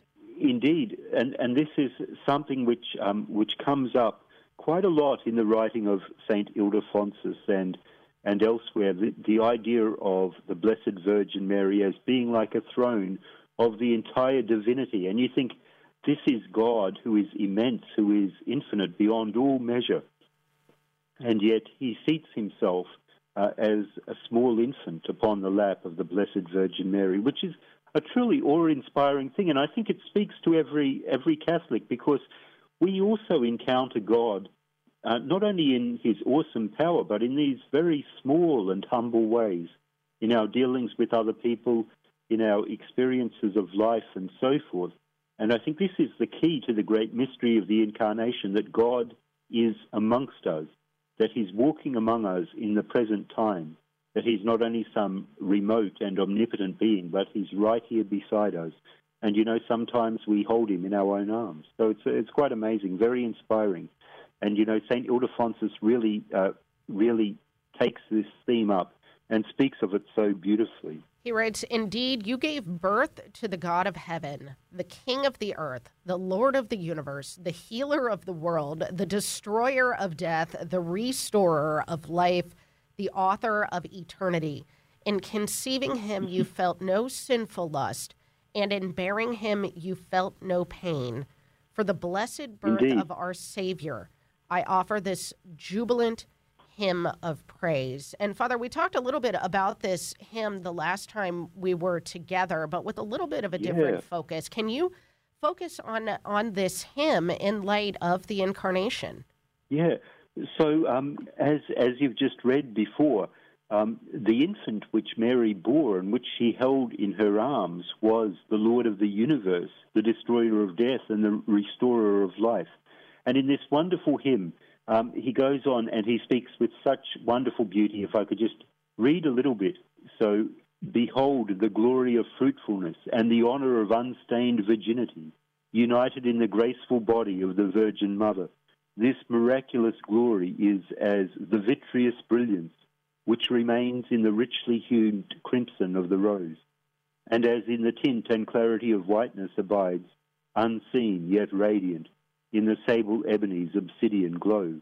So he's talking about how mysteriously in this humble maiden, the Blessed Virgin Mary, who was, just a poor Jewish girl who no one thought very much of, yet she had this perfection, this absolute fullness of grace and freedom from sin, which made her to be the mirror, the reflection, and ultimately the mother of the Supreme Lord of the whole universe. I think this is just an awesome thing to think about, and should really draw us in prayer to the Blessed Virgin Mary, because she's so approachable. as being one of us in so many ways, as being, just a regular person. But on the other hand, of having this amazing, intimate, close connection to the God who is the ruler of the universe. Yeah, and in fact, so I think it makes sense for all of us to pray to the Blessed Virgin Mary whenever we're in times of trouble or need. Yes, and there is a beautiful prayer at the end of this reflection. I just want to ask you one more thing before we let you go, because I found this so incredible. He writes, after God himself, you are the cause of all goodness. I think often, even we as Catholics who venerate the Blessed Mother often think of her as more of a passive vessel than someone who is the cause of all goodness. But in fact, by her fiat, she is. Indeed, and we sometimes imagine that the incarnation, that the Passion was just a one-person job. And, I mean, in a sense it was. Jesus Christ was the central person, but Mary was there all the time. She had a part in all of these things, and particularly in the incarnation, So it was through her consent, through her actual bearing of this child, that God came into the world, that salvation came to us. So I think, whatever we can say in praise of the Blessed Virgin, there's an expression in Latin, numquam satis. It's never enough. We can never praise her enough. It's called Crown of the Virgin, an ancient meditation on Mary's beauty, virtue, and sanctity. It's by St. Ildefonsus of Toledo and translated by Father Robert Nixon. And we've got it linked at sunrisemorningshow.com. Some beautiful meditations, especially for this feast day. Father, thank you so much. Thank you so much, Annie, and God bless you, and God bless all your listeners. You're listening to the best of the Sunrise Morning Show. It's 21 past the hour. Waking up with Mystic Monk coffee is definitely a better way to start your day. Not only are you getting a great cup of coffee, but your purchase helps support the life of the Carmelite monks of Wyoming. And your purchase can also help our work. All you need to do is go first to sonrisemorningshow.com. When you click the Mystic Monk link on the side of the page, we earn a commission. Support the monks and support the Sunrise Morning Show. Click the Mystic Monk link at sunrisemorningshow.com. That's sonrisemorningshow.com. I'm Father Timothy Shear, and these are Biblical Impressions. Ahikar is a name not familiar to us, but he was a nephew of Tobit. Ahikar's biography was famous in Assyrian literature long before the Book of Tobit was written. The title of this famous biography was The Story and the Wisdom of Ahikar. Because he had no children, Ahikar adopted his son Nadin and groomed him to serve in the royal court. But Nadin was not a gracious man. He later schemed to ruin his uncle. Ahikar was arrested and condemned to die. But the officer in charge spares his life because Ahikar once saved his life. The king later restores Ahikar to his post, and Nadin, the wicked nephew, is put into prison. Ahikar means, my brother is honorable. The name is a good fit for this character.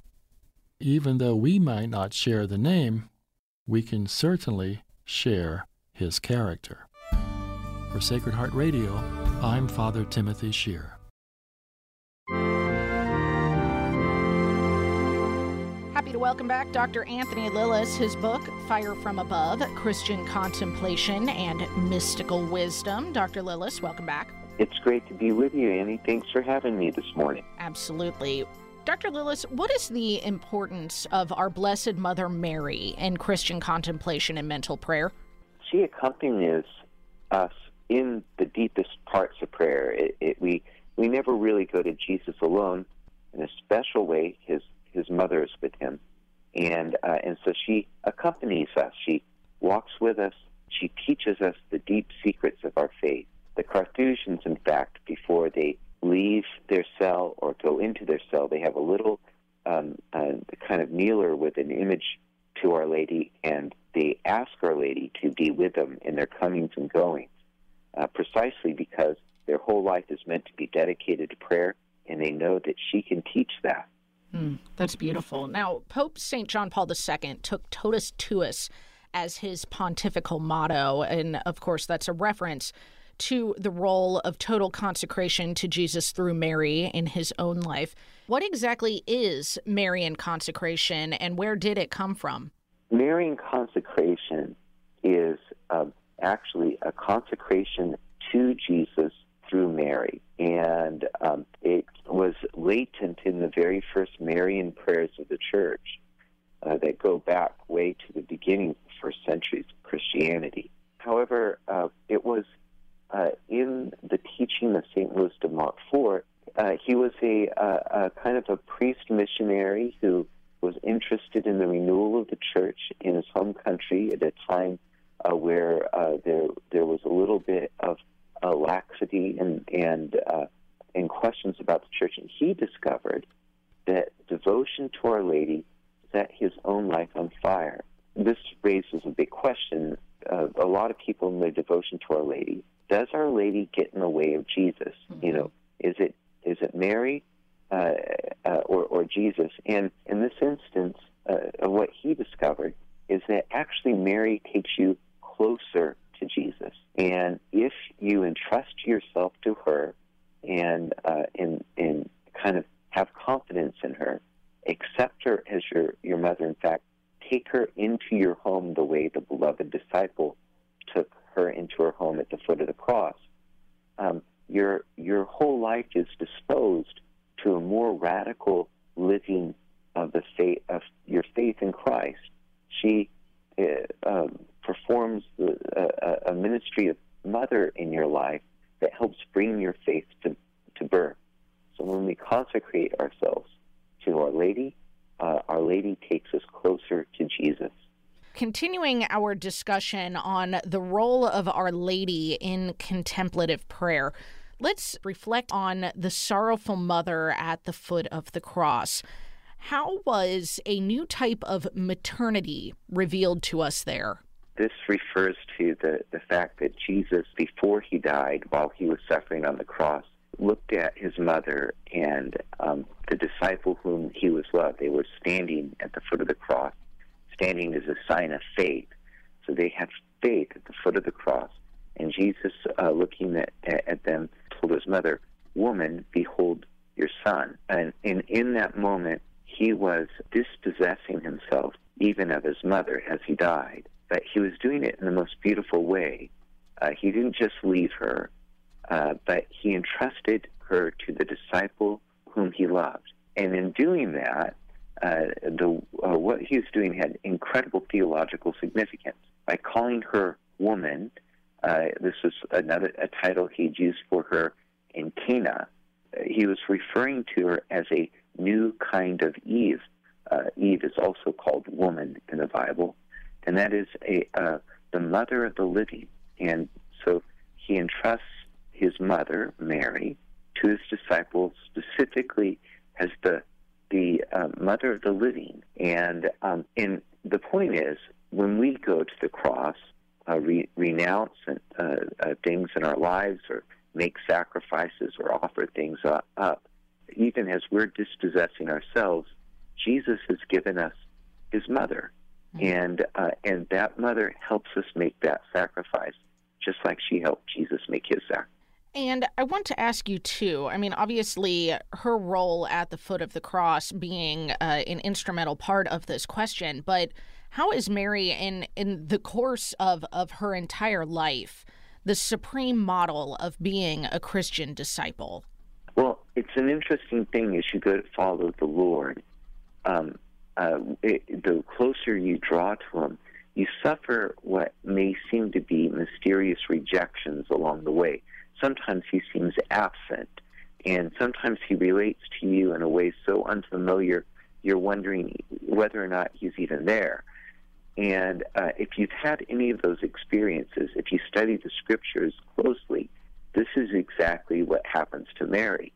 Mary, who searches for her son in the temple to find him, and he, instead of being grateful about being found or sorry that you left her, he almost rebukes or corrects her. Didn't you know I needed to be in my Father's house? And or the people who cried out, your mother and brothers are outside, and those who do the will of my Father are my mother and brother. And he seems to distance himself. And John Paul II observed the same thing, and he associates it with John the Cross's doctrine of the dark night, where God is drawing close to us in a beautiful new way, and as he does, he transforms us. So just like this happened in Mary's life, it happens in our life too. And it's not accidental, and we haven't done something wrong. God is doing something beautiful in our hearts, just like he did for his own mother, Mary. Now, we've talked before about Mary as the gate of heaven. She was the means by which our Lord came to earth, and so is the best means by which we on earth now can reach our Lord in heaven. How does this idea tie into Marian consecration? Thank you for this question. It's a really beautiful question. In Marian consecration, what we in fact do is we set ourselves also at the foot of the cross in the place of the beloved disciple, or with the beloved disciple. And just like he accepted her into his home, we accept her into our heart. And we do this so that she can accompany us in our own sacrifice. Elizabeth of the Trinity saw the supreme moment of sacrifice, our supreme offering, being the same as Christ. Christ gave his supreme offering at the moment of his death, with Mary standing at the foot of the cross. And so too, when we invite Mary into our hearts in our supreme moment, the moment of our death, she's praying for us, and she will stand with us, interceding that we receive all the graces we need. She, in a way, maternally helps give birth to us in heaven. There's the bond between the natural mother and a child is no less real. In fact, it's even deeper between the spiritual motherhood and us, the children of the church, and in a mysterious way, because of Jesus, her children too. Would you say in a way then that the Blessed Mother stands at the foot of our crosses too? I think that's a very powerful image, and I think it's true. I think she's with us in ways, and even if somebody was to believe in her son but never acknowledge her presence, I think she's still there praying, because she loves her son and she loves her son's work, and so she's always at prayer and deeply dedicated for every soul. But I think it increases her joy and her freedom in our life when we acknowledge that presence and avail ourselves of her presence, her prayers for us, her maternal love. I think it's transforming for our hearts.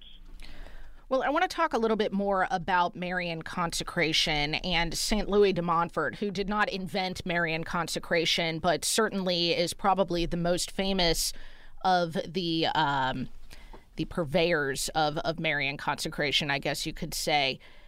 What did he have to say about how Marian consecration to Jesus through Mary, how does that actually help us in our own prayers? St. Louis de Montfort, he viewed just as Jesus dispossessed everything to give us his mother, so that we have a real spiritual mother in Mary. Mary is also dispossesses everything and gives it to us. She holds nothing back in her motherhood, just like a good mother doesn't hold anything back to her baby. Mary doesn't hold anything back. And one of the things she gives us is she gives us her prayer, and giving us her prayer, she gives us the prayer of Jesus. And so she enables us to identify the movement of our heart with the movement of his. And she does this by giving us her movement of heart, the movement of heart that carried her all the way to the cross of her Son, so that she could stand there firm. And she wants us to learn that same movement of prayer. Elizabeth of the Trinity put it in terms of music, that there's a mysterious song that only Mary knows, that only Mary heard from Jesus, because she stood at the foot of the cross. And she wants to, our Mother Mary, wants to teach us the song that Jesus sang to the Father from the cross. She knows it because she heard it, and she's the one who can pass it on to us. The book is Fire from Above, Christian Contemplation and Mystical Wisdom, one of my favorite topics, Marian consecration and Our Lady in prayer. And Anthony Lillis, we will have this book linked at sunrisemorningshow.com. Thank you so much. Thank you, Annie. Have a good morning. You're listening to the best of the Sunrise Morning Show. I'm Anna Mitchell. It's 35 minutes past the hour. This is Father Rob Chack with a Catechism Moment. When we gather for the Mass or any other liturgical celebration in the Church, sometimes we ask ourselves, what are we doing here?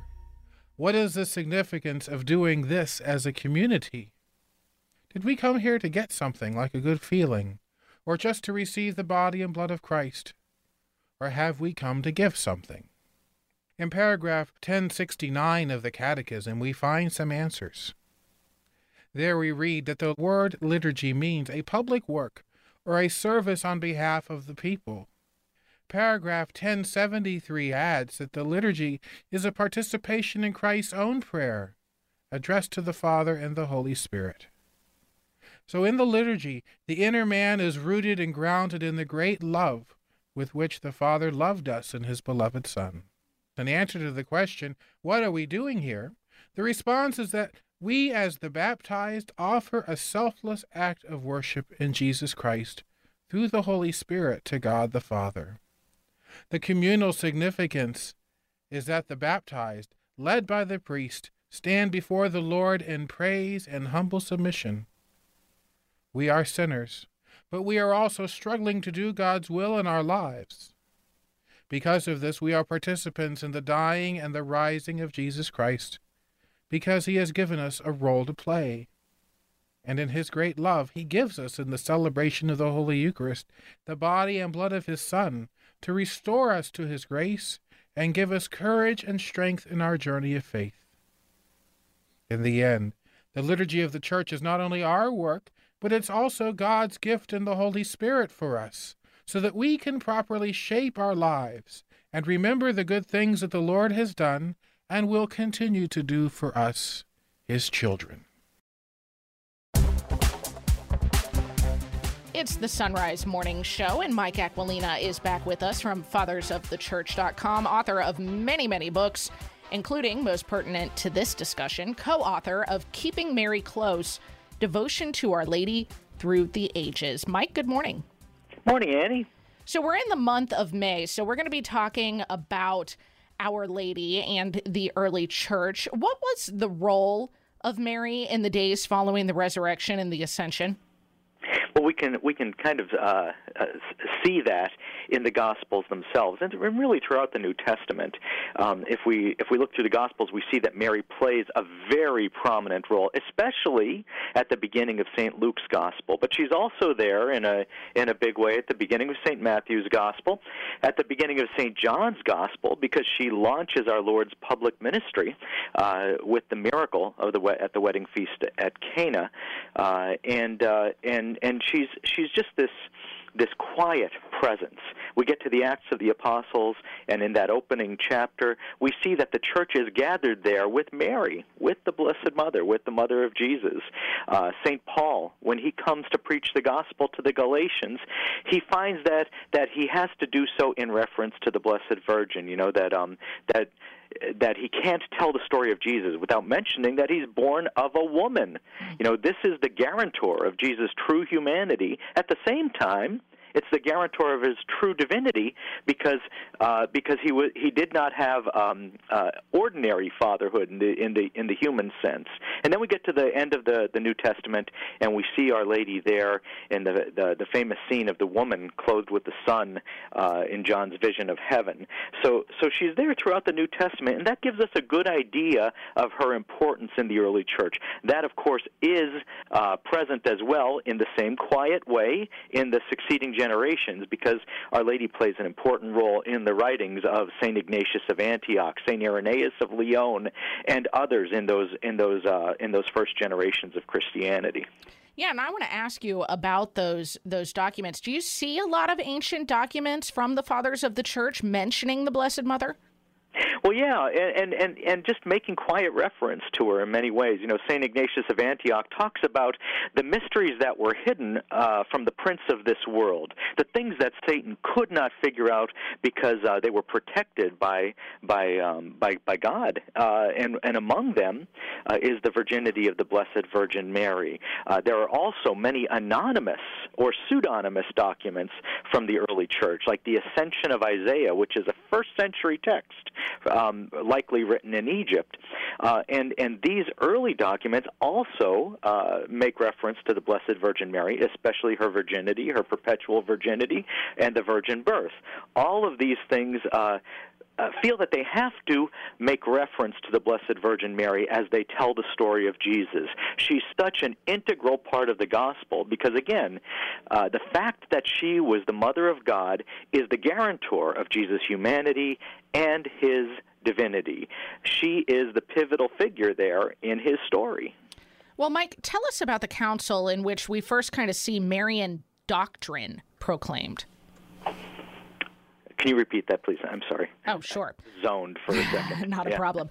So, Mike, can you tell us about the council in which we first see Marian doctrine proclaimed? Well, I think it's really there in all of the councils because it's implicit in the story of Jesus, as I said before. But you see popular piety and you see popular devotion, and you see her as part of the doctrinal proclamation of the whole church throughout that time period as we go through the first councils, the Nicaea and Constantinople, for example. But really, it comes to a boil, you might say, at Ephesus, because the Council of Ephesus was convened to deal with the Nestorian heresy. The Nestorian heresy was an error about the person of Jesus Christ and the nature and his dual nature. Man, I keep blanking here. That the Council of Ephesus was convened to deal with the Nestorian heresy, and that the particular error of Nestorius was that. Gosh, Annie, I am so these Christological heresies. Okay. Oh man, I understand. Okay. This is why I let you answer these questions, and I don't have to do it myself. Okay. The Council of Ephesus in 431 was convened to deal with the Nestorian heresy. The Patriarch Nestorius in Constantinople denied Mary the title Mother of God, and that caused quite a controversy. The people were intensely devoted to her under this title, and they had called her by that title for centuries, and here was Nestorius saying they shouldn't be doing that. So that council at Ephesus was an intensely Marian council, and it was led by one of the great biblical scholars of the early church, St. Cyril of Alexandria. He was profoundly influential in all subsequent doctrine, not only about the Blessed Virgin Mary, but also about Jesus Christ. It's a Christological council because it's dealing with Jesus, who he is, what's his nature, what do we call this person, and why do we address him as we do. St. Cyril pointed out that Mary deserved the title Mother of God. She did not precede God in time the way earthly mothers precede their children in time, but Mary mothered God, because Mary mothered Jesus Christ, and he is true God and true man. Mike, did the early church see the Blessed Mother as an advocate, as an intercessor? Oh yeah, and we see that in the prayer of the church from very early on. From the 200s, we have the prayer that the church still prays today. It's called the Sub Tuum Presidium. We fly to your patronage, O Holy Mother of God. Despise not our petitions and our necessity. Deliver us from all danger, O ever glorious and blessed Virgin Mary. We know that prayer from many manuscripts from the ancient church and in many different languages. So obviously, it was very popular. The oldest version we have of it is a Coptic manuscript that was found in the deserts of Egypt, and again, it comes from the 200s. So that's very early, and that document in particular was found among liturgical texts, and liturgical texts are by their nature conservative. So it's probably something that was already well established by the time it was set down in writing. Very interesting. Now, Mike, today we have all kinds of aids to Marian devotion, right? We have the rosary, we have scapulars and the like. What did devotion look like in the early church when it came to the Blessed Mother? Well, it looked pretty much the same. There were souvenirs and tchotchkes and religious mementos that people picked up on pilgrimage. So we do find Mary on little items that are that have been found from that period. The little devotional items like medals and that sort of thing. But also, it took the form of hymns because even people who couldn't read could still sing, and they would sing hymns to the Blessed Virgin.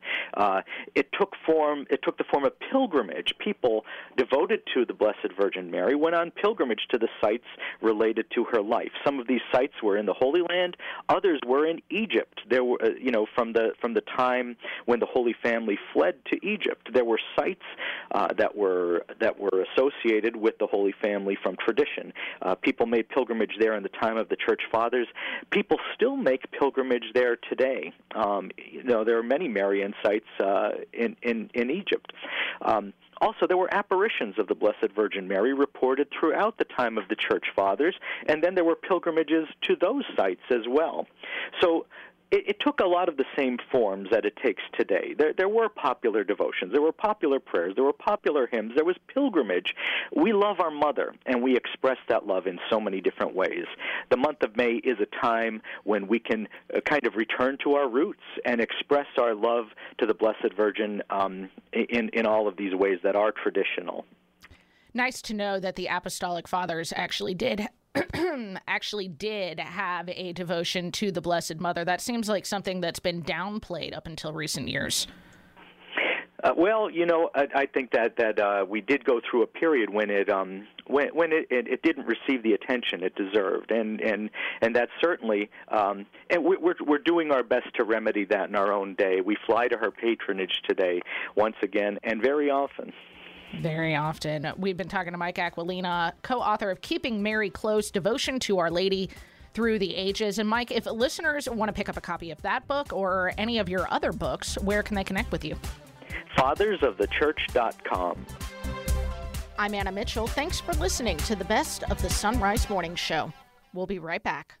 Support is from Solidarity Health Share. Do you have an insurance plan that pays for everything, even things that violate your beliefs? Have you ever felt there has to be a better way, but didn't know you had any options? If you answered yes, I've got some good news for you. There is a better way and a more affordable way. Solidarity HealthShare can save you hundreds of dollars each month while actually supporting your beliefs. Because the best news is that Solidarity HealthShare costs a whole lot less than insurance. It's time to jump in and put your money where your faith is and put some money back into your wallet at the same time. Join Solidarity HealthShare, a faith-based healthcare sharing community. Prices start as low as $384 a month for families. Call to see how much you can save. 844-334-3245. That's 844-334-3245. Solidarity HealthShare. 844-334-3245. It's always harder to get out of bed when it's cold outside, so Give yourself something to look forward to, like Mystic Monk coffee for the first cup of the day. You can find a link to Mystic Monk coffee at our site, sunrisemorningshow.com, and we earn a commission on anything you buy through that link. You can also treat yourself to a Sunrise Morning Show mug, which you can buy through our online store. Check out the mugs and link to Mystic Monk coffee through sunrisemorningshow.com. That's sunrisemorningshow.com. What's stopping you from becoming a Catholic? Why can't women become priests? I don't understand why I have to earn salvation. How is it possible that God created everyone? Why do I need to confess my sins to a priest? Why is the Catholic Church so unwilling to The Catholic Church is too rich. Catholics worship Mary and are committed. As far as I'm concerned, all religions are equal. You are called to communion with Dr. David Anders. Today, 2 p.m. Eastern, on the EWTN Global Catholic Radio Network.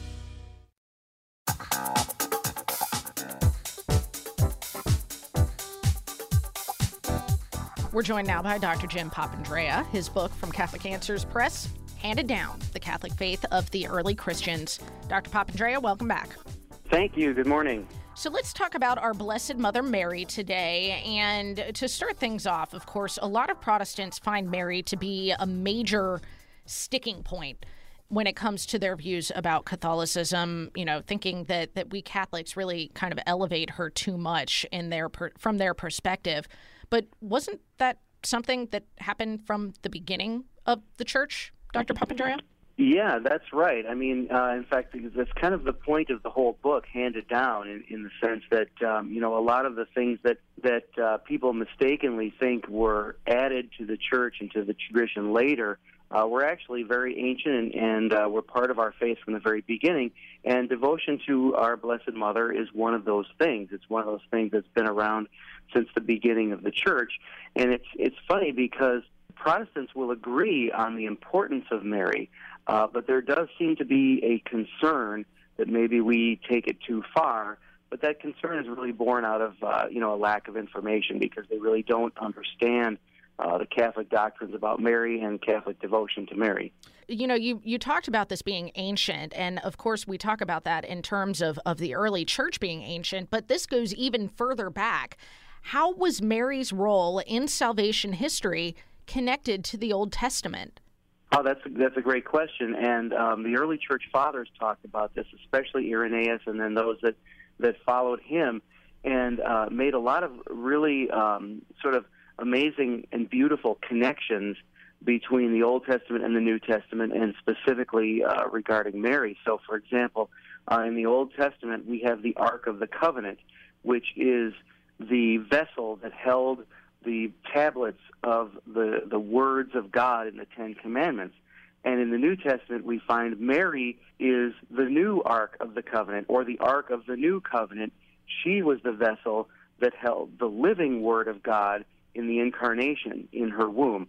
And so we have these beautiful connections where Mary fulfills things that were foreshadowed in the Old Testament, or in fact, Mary corrects things that went wrong in the Old Testament, or fixes what was broken. One of my favorite images of Mary is the untier of knots. Mm-hmm. The knot that was tied with the sin of our first parents in the Garden of Eden. That knot is untied through Mary's role in the Incarnation. Which is why she's known sometimes as the new Eve. Now, Dr. Papandrea, why is Mary considered our mother? She is our mother. She is the mother of the church for a couple of reasons that we find in the New Testament, one of which is Jesus from the cross entrusted his mother to the Apostle John. And in that context, John sort of takes the role as representing all of us. And so she becomes the mother of the church. And then that idea is confirmed in the book of Revelation, where we read about the woman crowned with 12 stars who gave birth to the male child. And obviously this is an image of Mary, who gave birth to Jesus. And it says that the dragon, the devil, evil, tried to kill the child or consume the child, but was unsuccessful. This is a reference to Herod's attempt to kill Jesus as a baby when he had the babies of Bethlehem murdered. And then it says that the dragon then turned his attention to her other children, And this is a reference to the church and the persecution of the church. So in other words, when the devil couldn't get Jesus, he turned toward Jesus' followers, the church, and persecuted the church through the Roman Empire. That's pretty much what the book of Revelation is about. When the writer of Revelation calls the church her other children, we're being told right there in inspired scripture that Mary is the mother of the church. She's our mother as well. Well, let's talk about the Immaculate Conception for a moment here, Doc, because not something that's mentioned in Scripture, that Mary was conceived without sin, but why is it necessary for her to be conceived without sin, to be the mother of God? Well, that goes back to the the idea of her as the ark, her as the vessel through which the incarnation takes place. And so because Jesus is without sin, because his conception is miraculous, and he's born obviously without original sin, he comes into the world through a pure and perfect vessel. And so Mary also is born without original sin, so that she can be the pure vessel for the perfect Son of God to come into the world. And so we have this concept going all the way back to the beginning of the church. We can see it specifically in a document that is meant to be sort of a prequel to the Gospels. I talk about that in the book. But in this document, we read that Christians in the early church believed, as we still believe, that Mary was conceived miraculously, not virginally the way Jesus was, but miraculously in a way that resulted in her birth without original sin. So if Mary was conceived without sin and therefore was perfect in that sense, does that put her on par with God? And that's what we have to clarify, isn't it? Because it really does not. I mean, it does not make Mary divine. I mean, Mary is unique among humanity, but she's not Jesus. I mean, Jesus is divine. Mary is not. Mary is what we would call full of grace, right? Meaning entirely sanctified and without sin. But she still needed a Savior, and her Son is her Savior. She was just sort of saved proactively, as it were, so that she could be the perfect vessel for the incarnation. Dr. Papandrea, how is it possible that Mary was and is forever a virgin? Well, the perpetual virginity of Mary is an interesting concept, because this is one of those things that the Protestant reformers never questioned, never argued against. They all accepted it. The title for Mary as ever virgin is something that also goes back to the early church and was never really argued about. It was never a debate. Go back to that document, the prequel to the Gospels, and there we read that Mary was a virgin not only before Jesus was born, but even after Jesus was born, which of course is a miracle. But then we also believe that she had no other children after Jesus, and so that she remained a virgin, and she was committed to, a life of virginity and celibacy throughout the rest of her life. A good overview of apologetics based on our early church fathers from Dr. Jim Papandrea. His book is Handed Down, The Catholic Faith of the Early Christians. Doc, thanks so much. All right, thanks. That'll do it for this edition of the Sunrise Morning Show. Thanks for listening. For all our guests, I'm Anna Mitchell. May God bless you and keep you and grant you his peace.